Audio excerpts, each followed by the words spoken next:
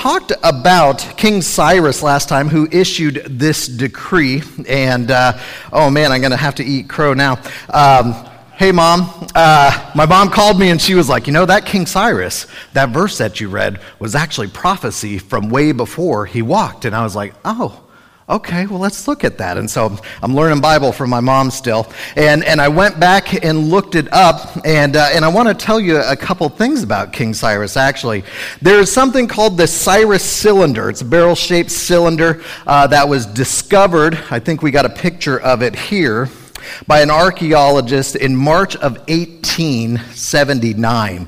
And it has been dated to the 6th century BC in Babylon. And so within this inscription that now sits in the British Museum in London, they were able to translate the Babylonian script, and it talks about that King Cyrus overcame Babylon in the year 539 BC. There's a number of declarations that have been transcribed and translated from this piece that you're looking at right here.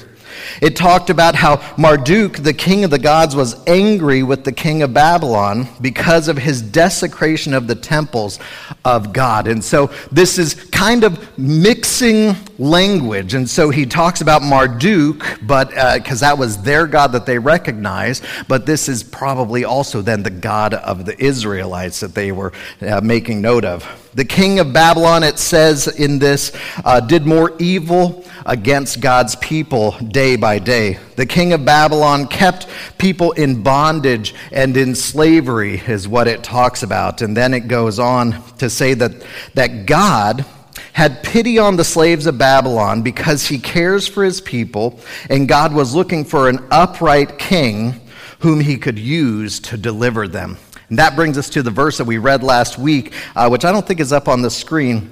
But Isaiah in chapter 44, verse 28 says this, "Who says of Cyrus, he is my shepherd, he shall fulfill all my purpose. Saying of Jerusalem, she shall be built, and of the temple your foundation shall be laid." These words written by Isaiah were 210 years before King Cyrus would have even been born, and yet Isaiah names him. Who would have ever thought of Cyrus? And so then he comes in, and having known this, Cyrus claimed that God chose him because God called him by name. He also said that God was by his side as a friend and a companion. So this Persian king had this unique relationship to the God of the Israelites. And he says that he was sent to capture Babylon and handed them over the king of Babylon to him without even a fight. So this is all written on that Cyrus cylinder. And one last thing was, he claimed that because he did all this at the command of God, and God had blessed him immensely. Cyrus acknowledged that the Israelites were saved because of their trust in their own God. And while he used Cyrus, it was actually their own faith that saved them. And so what a fascinating thing that this is taking place. Hundreds of years this prophecy comes forth. Cyrus sends them off to Jerusalem to rebuild, and that's where we pick it up in Ezra chapter 3. So if you have your Bibles with you, if you have a Bible app, open it up or scroll down to Ezra chapter 3. And in Ezra chapter 3, verse 1, we read, "When the 7th month came, and the children of Israel were in the towns, the people gathered as one man to Jerusalem." They were unified in vision. They were unified in the mission that they had. They came together in unity as one man to Jerusalem. And they had come together from scattered places all over the now Medo-Persian Empire, where they had been in captivity for so long. But Cyrus had sent out the word that said, if the Lord stirs you, go home, head back to Jerusalem. And so that is where they arrived. Verse 2. Then arose Jeshua, son of Jozadak, with his fellow priests, and Zerubbabel, the son of Shealtiel, with his kinsmen. And they built the altar of God of Israel to offer burnt offerings on it, as it is written in the law of Moses and the man of God. And so the first things first is let's reestablish the worship of our God, and that took place through sacrifices at that point in time. So they first reestablished the altar. And if we jump forward into verse 6, it says, from the first day of the 7th month, they began to offer burnt offerings to the Lord. But the foundation of the temple of the Lord was not yet laid. So they gave money to the masons and the carpenters, and food and drink and oil to the Sidonians and the Tyrians, to bring cedar trees from Lebanon to the sea, to Joppa, according to the grant that they had from Cyrus, king of Persia. And so they began offering sacrifices. And part of what so many others talk about, Jeremiah included, is that there would be no sacrifices made for this time that they were in captivity. And so to reestablish this worship of God. And then once that was in place, it was time to get ready to do the work. And so the offerings and free will offerings that the people had given that we looked at last week, they went and they purchased items, and they sent out word from the king Cyrus, who said, from my own coffers, he said, I want to pay for the cedars and for the stone to be cut. And so Cyrus is funding much of the project along with the Israelites, and they're preparing to do this work. So as we look at this, we're going to jump around a bit. I don't know if you can jump and put a finger in the book of Haggai. And so Haggai is another prophet that is speaking about this time. And he kind of puts it down to days and weeks. Haggai, in the second year of Darius, the Mede, who is king that we read about in Daniel chapter 5-6. In the 6th month, on the first day of the month, the word of the Lord came by the hand of Haggai the prophet to Zerubbabel, the son of Shealtiel, governor of Judah, and to Joshua, the son of Jehozadak, the high priest. So it says, in this time a plea went out. Verse 14 of Haggai chapter 1. And the Lord stirred up the spirit of Zerubbabel, the son of Shealtiel, governor of Judah, and the spirit of Joshua, the son of Jehozadak, the high priest, and the spirit of all the remnant of the people. And they came and worked on the house of the Lord of hosts, their God, on the 24th day of the month, in the 6th month, in the 2nd year of Darius the king. So if you recall, Darius is king. He is the Mede who is king, while at the same time Persia, also this dual conglomeration of ruling nations. And so Darius and Cyrus are king at the same time. And the Persian side of this partnership was a little bit bigger and stronger than the other. And so Haggai puts his dates in comparison to Darius the Mede, where Ezra often talks about Cyrus, and because they're doing ministry in these different areas that were controlled by the Medo-Persian Empire. And then he goes on. He says, Haggai chapter 2, verse 1, in the 7th month, on the first day of the month, the word of the Lord came by the hand of Haggai the prophet, a word of encouragement. So it was only 3 weeks from the time of this word coming to Haggai that he talked to Zerubbabel, who was the main guy in this first pilgrimage back to Jerusalem. 3 weeks later, they're working and building the house of God. Ezra, we're going to jump back to Ezra chapter 3, verse 8. Now in the 2nd year after the coming of the house of God at Jerusalem, in the 2nd month, Zerubbabel, the son of Shealtiel, and Joshua, son of Jehozadak, made a beginning, together with the rest of their kinsmen, the priests and the Levites, and all who came to Jerusalem from captivity. They appointed Levites from 21 years old and upward to supervise the work of the house of the Lord. And Jeshua with his sons and his brothers, and Kadmiel and his sons, the sons of Judah, together supervised the workmen in the house of God, along with the sons of Henadad and the Levites and their sons and brothers. And so they're putting each person, according to what their family had done even before captivity, back to work in those same forms as they return. And when the builders laid the foundation of the temple of the Lord, the priests in their vestments came forward with trumpets, and the Levites, the sons of Asaph, with cymbals to praise the Lord, according to the directions of David, king of Israel. And they sang responsively, praising and giving thanks to the Lord, for he is good. His steadfast love endures forever toward Israel. So he's going back, and they're putting these things in place, and worship is taking place in the temple again. It says, all the people shouted with great shout when they praised the Lord, because the foundation of the house of the Lord was laid. But many of the priests and the Levites and heads of the fathers' houses, old men who had seen the first house, wept with a loud voice when they saw the foundation of this house being laid. Though many shouted for joy, so that the people could not distinguish the sound of joyful shouting from the sound of the people's weeping, for the people shouted with a great shout, and the sound was heard far away. What a scene this is as the foundations are laid, and so the perimeter of the house of God is laid out, and you have two different groups of people. We talked about this last week. Remember, there are some who had seen the glory of the temple before, and not many of them were able to return back to do the work. And so those who had never seen the temple are excited, and they're praising God, and they're singing with shouts of joy that they had been able to establish a place where God's presence could reside, and they were singing and honoring this. But the old men who had seen the glory of the temple before wept bitterly, because they had seen what it had looked like. They had seen that this new outline wasn't going to match the size and the scope of the previous temple, and their hearts were broken, and this dual thing of people celebrating and mourning is taking place at the same time. But see, God had a different view of what was to come.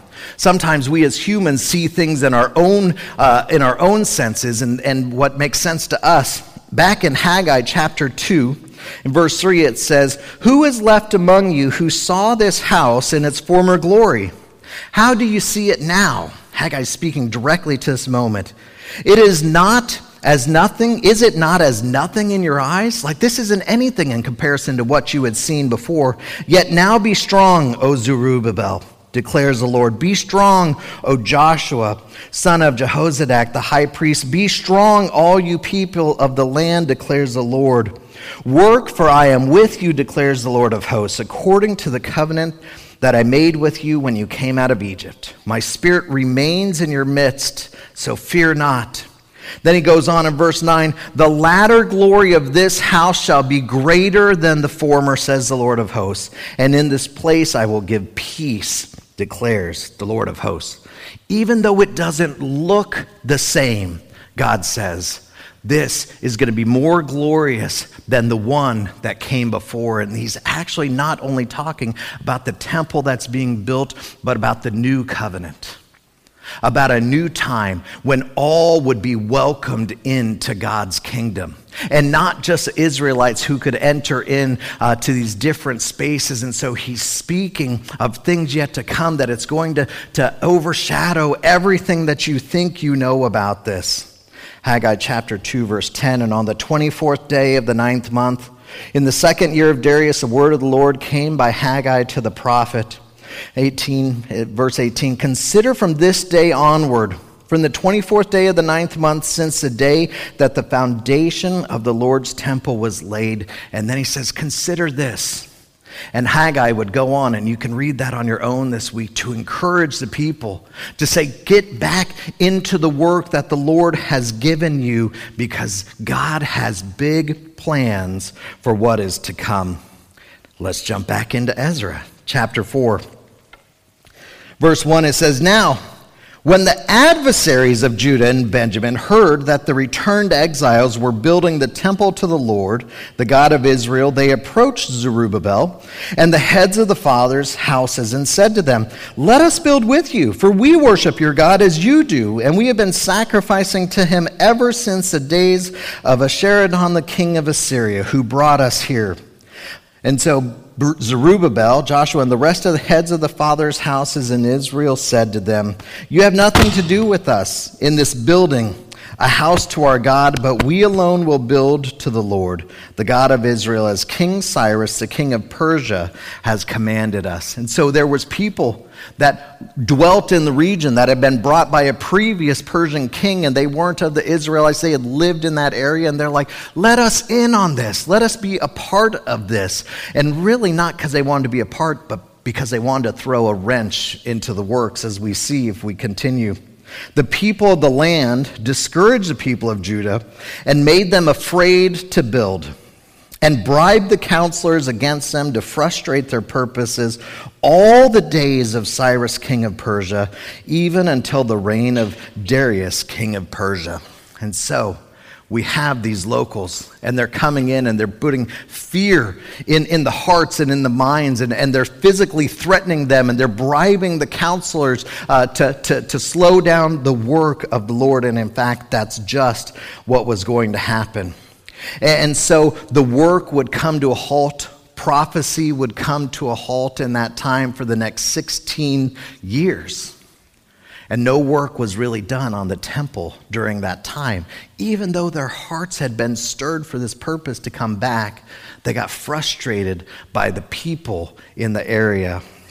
And so we can look at this, and Haggai actually tells us about the time in between and what was going to take place. He didn't write it until later, but as he looks back, we can see what was taking place in those 16, 17 years of no work. Haggai chapter 1, verse 2, it says this, "Thus says the Lord of hosts, these people say that the time has not yet come to rebuild the house of the Lord." And so because people were coming in opposition to them, they stopped building, and they were making excuses. The time hasn't come. This really isn't the greatest time for this. Let's wait till everything settles down, and the government and the officials are okay with us moving forward with God's work, and then we'll get back to it. Have you ever had somebody say to you, "Hey, God told me to tell you"? Have you ever had that? Like, I'm always like, whoa. All right, calm down. Now, I'm not saying that God did not tell you to tell me something. I'm just saying you got to be real careful when you're taking that kind of a stance to speak for God. And yet, what are the people here doing? The time has not yet come. God doesn't really want us to be working on his house at this time. They're speaking for God himself. And I think they had good intentions. They just looked at the circumstances and how hostile it was towards them and the work that they were originally called to do. And they're like, the time isn't right. We're going to wait just a little bit. Everything's going to come together, and then we will restart. Haggai chapter 1, verse 3. "Then the word of the Lord came by the hand of Haggai the prophet. Is it a time for you yourselves to dwell in your paneled houses while this house lays in ruins? Now, therefore, says the Lord of hosts, consider your ways." God himself comes in. Are you sure? Look at your houses. Like, your grass has those nice lines that go back and forth in it. Your siding looks perfect. You've been able to add on to the master bathroom, right? And look at my house over here in shambles. Really? Consider yourself. When God says to you, consider yourself, you'd better pay attention. God's saying to you, figure it out. Like, you gotta think about this. You have to assess your hearts. Are you sure that what you're saying is true? Do you really speak for me with these things? You better take a minute and think this through. Sometimes, I don't know about you, but I can get so busy working for God that I forget to work with God. Like, I'm just having at it, and I'm going with my 37 computer screens, and I'm coming in here, and like somebody's tapping me on the shoulder. No, I don't have time for that. And God's like, it's me. How about you let me come along for the ride? Let me be a part of this with you. No, I've got too much to do for you, God. Just leave me alone. I tell you right now in this season, that's a difficulty for me. I got to remember, slow down. Take some time to worship. Take some time to read the word, not just in preparation for Sunday, but to spend time with God. I get so busy for him that I forget to do it with him. And the people were busy. They were working hard. They were rebuilding their homes, but they weren't worshiping with God. We often fall back into taking care of ourselves when looking after others gets too difficult, don't we? Like, well, I just need some time for self-care. And I'm not saying you don't. But all of us is like, yeah, I'd love to volunteer in that ministry. I heard somebody recently was just like, I've just got other things that I'm working on right now. Really? What other things are better than working for the kingdom? What other things are so important and so pressing that you don't have time to work for what God has put in you? And so Haggai chapter 1, verse 9, it says, "You looked for much, and behold, it came to little. And when you brought it home, it blew away. Why? Declares the Lord of hosts. Because of my house that lies in ruins, while each of you busies himself with his own house." Even the work you're doing, you're not seeing much fruit from it. You're working hard, but not much is happening. Why? Because you're focused on the wrong things. God had stirred their hearts when this decree from King Cyrus went out, stirred their hearts to go back to Jerusalem and rebuild the temple and rebuild the walls so that the people in that area could see the glory and power of their God. And they're painting their back deck. And they've refocused on their own things, on what is on their hearts and what's on their minds. I've talked with dozens of people over the years who live here in Florence now who have said, I don't know why God called me here, but we're here. I don't know why. I don't know why Florence, Oregon, of all the places I chose to retire, I chose to relocate, I chose to work, but here I am. Well, let me tell you, you're here to work for God's kingdom. He stirred something in your hearts, and He called you here to this town. And if you're sitting here watching, you're sitting with us, He called you to Florence Christian Church. And I know there's others in other great Bible-believing churches in town. He called us here for this time to be working for the kingdom, to be making a difference and bringing hope and light. We've forgotten sometimes that we're worried about our own homes when God said, I brought you here to work on my house, not to build this building, but to build His church, which is God's people, to be out there being hope dealers and light bringers to a world that is dark and has so much that is pulling us apart. He says, I want you to bring people together. Haggai chapter 1, verse 6. You have sown much and harvested little. You eat, but you never have enough. You drink, but you never have your fill. You clothe yourselves, but no one is warm. And he who earns wages does so to put them into a bag with holes. You ever worked hard like that? Like, what have I been doing? I've been working so hard and I have nothing to show for it. He says, you're insatiable. You're never satisfied because you're working and you're toiling for the wrong things. Verse 10, therefore the heavens above have withheld the dew, and the earth has withheld its produce. And I have called for a drought on the land and the hills, on the grain, the new wine, the oil, on what the ground brings forth, on man and beast, and on all their labors. Because they forgot their calling, the result were these divine judgments, poor harvests, economic worries. You can't continue to ignore God's work without also ignoring worship. I think it's this connection right here. Give me just a sec. I've had this problem. And so I want us to refocus. Zechariah had actually jumped in, another prophet, right about this same time, all these things happening in succession. And I want to look at what he said for a little bit this morning. It says, the angel of the Lord said, he's seeing this vision, the Lord of hosts, how long will you have no mercy on Jerusalem and on the cities of Judah against which you have been angry these 70 years, speaking specifically of the exile? And the Lord answered gracious and comforting words to the angel who then talked to me. And the angel who talked with me said, cry out, Thus says the Lord of hosts, I am exceedingly jealous for Jerusalem and Zion. I am exceedingly angry with the nations that are at ease. For while I was angry but a little, they furthered the disaster. Therefore, thus says the Lord, I have returned to Jerusalem with mercy. My house shall be built in it, declares the Lord of hosts, and the measuring line shall be stretched out over Jerusalem. Cry out again, thus says the Lord of hosts, my cities shall again overflow with prosperity, and the Lord will again comfort Zion and choose Jerusalem. God was ready to restore these places, to restore the people of God for his glory. He was preparing to do a work through them if they would just follow his lead. And I can't help but to think we are in the same type of time that God is poised to be at work. He is ready to use you to bring hope and to bring light to your neighborhoods and to your clubs and to the people that you're in relationships with. And when better than now have people been more ready to receive that? All the world has to offer is disease and death and division and destruction. Who cannot hardly turn on the news anymore?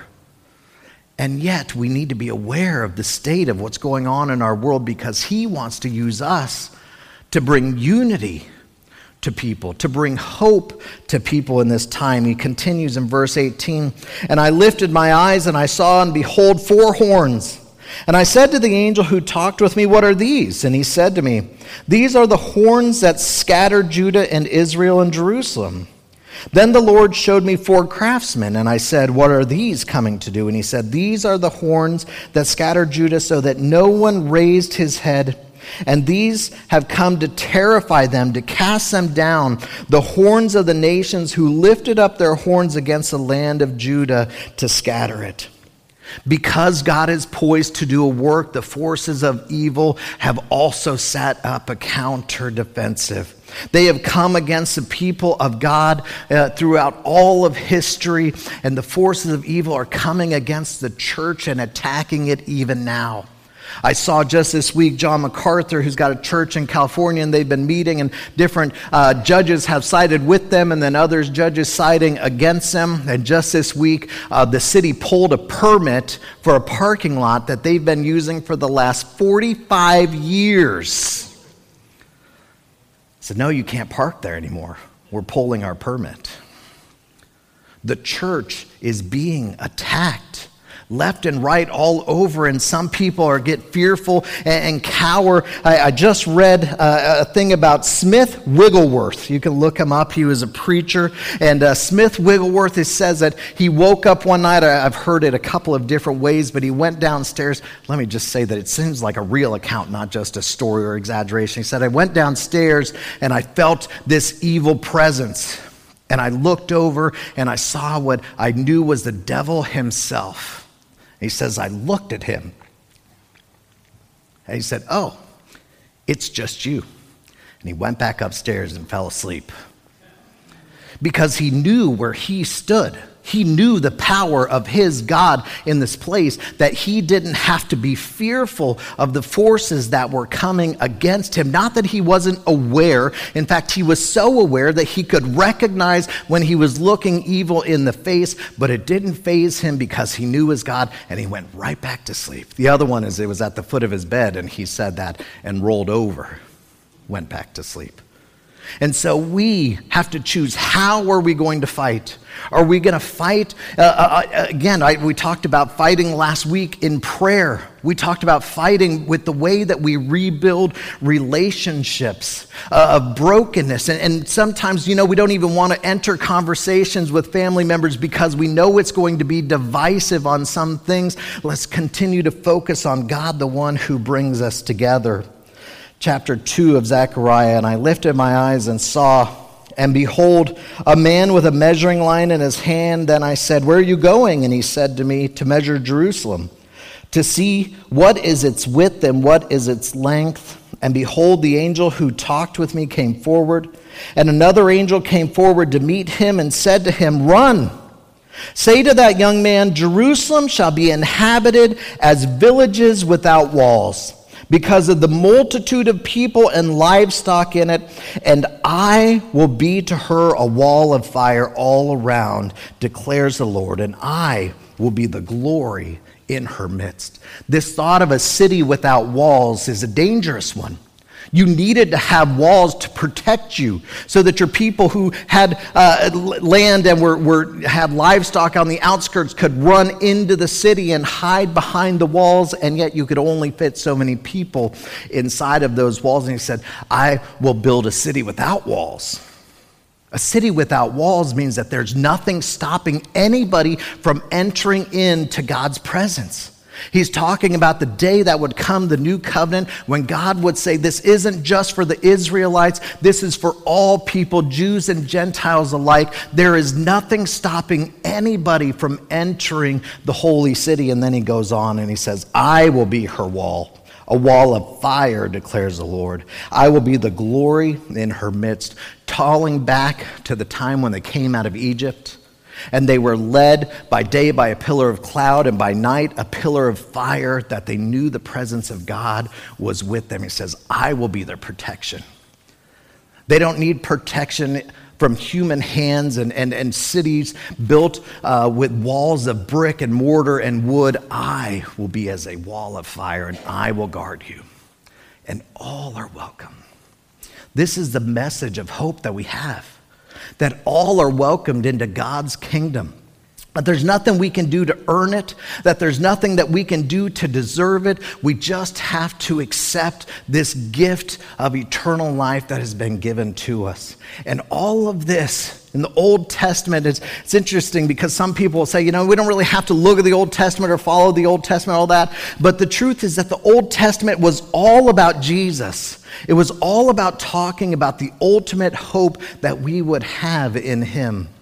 And so he invites everyone in. Let me just read those words again. Say to the young man, Jerusalem shall be inhabited as villages without walls, because of the multitude of people and livestock in it, and I will be to her a wall of fire all around, declares the Lord. I will be the glory in her midst. Let's pray. God, I thank you for being the victor. God, that the war is won and yet there's still battles to be fought. God, help us to see the places that you've put us.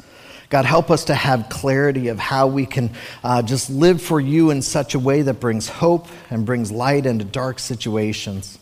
God, help us in this politically and racially charged environment that we live today to talk about how we're all equal.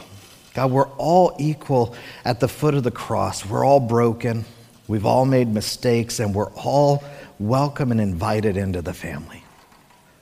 God, we should be the first ones to be bringing people together. Help us just with our words and our spirits, our attitudes, God, with our online posts, God, that we can be hope bearers. God, you are good. You have won already, and so we just worship you and you alone this morning. Continue to help us to dig into your word, to see how you're leading this particular church. God, you have specific things that you've called us to, and we want to walk in those things. God, bring it to light. God, bring it to our understanding. You are so good, and we worship you alone. In Jesus' name, amen.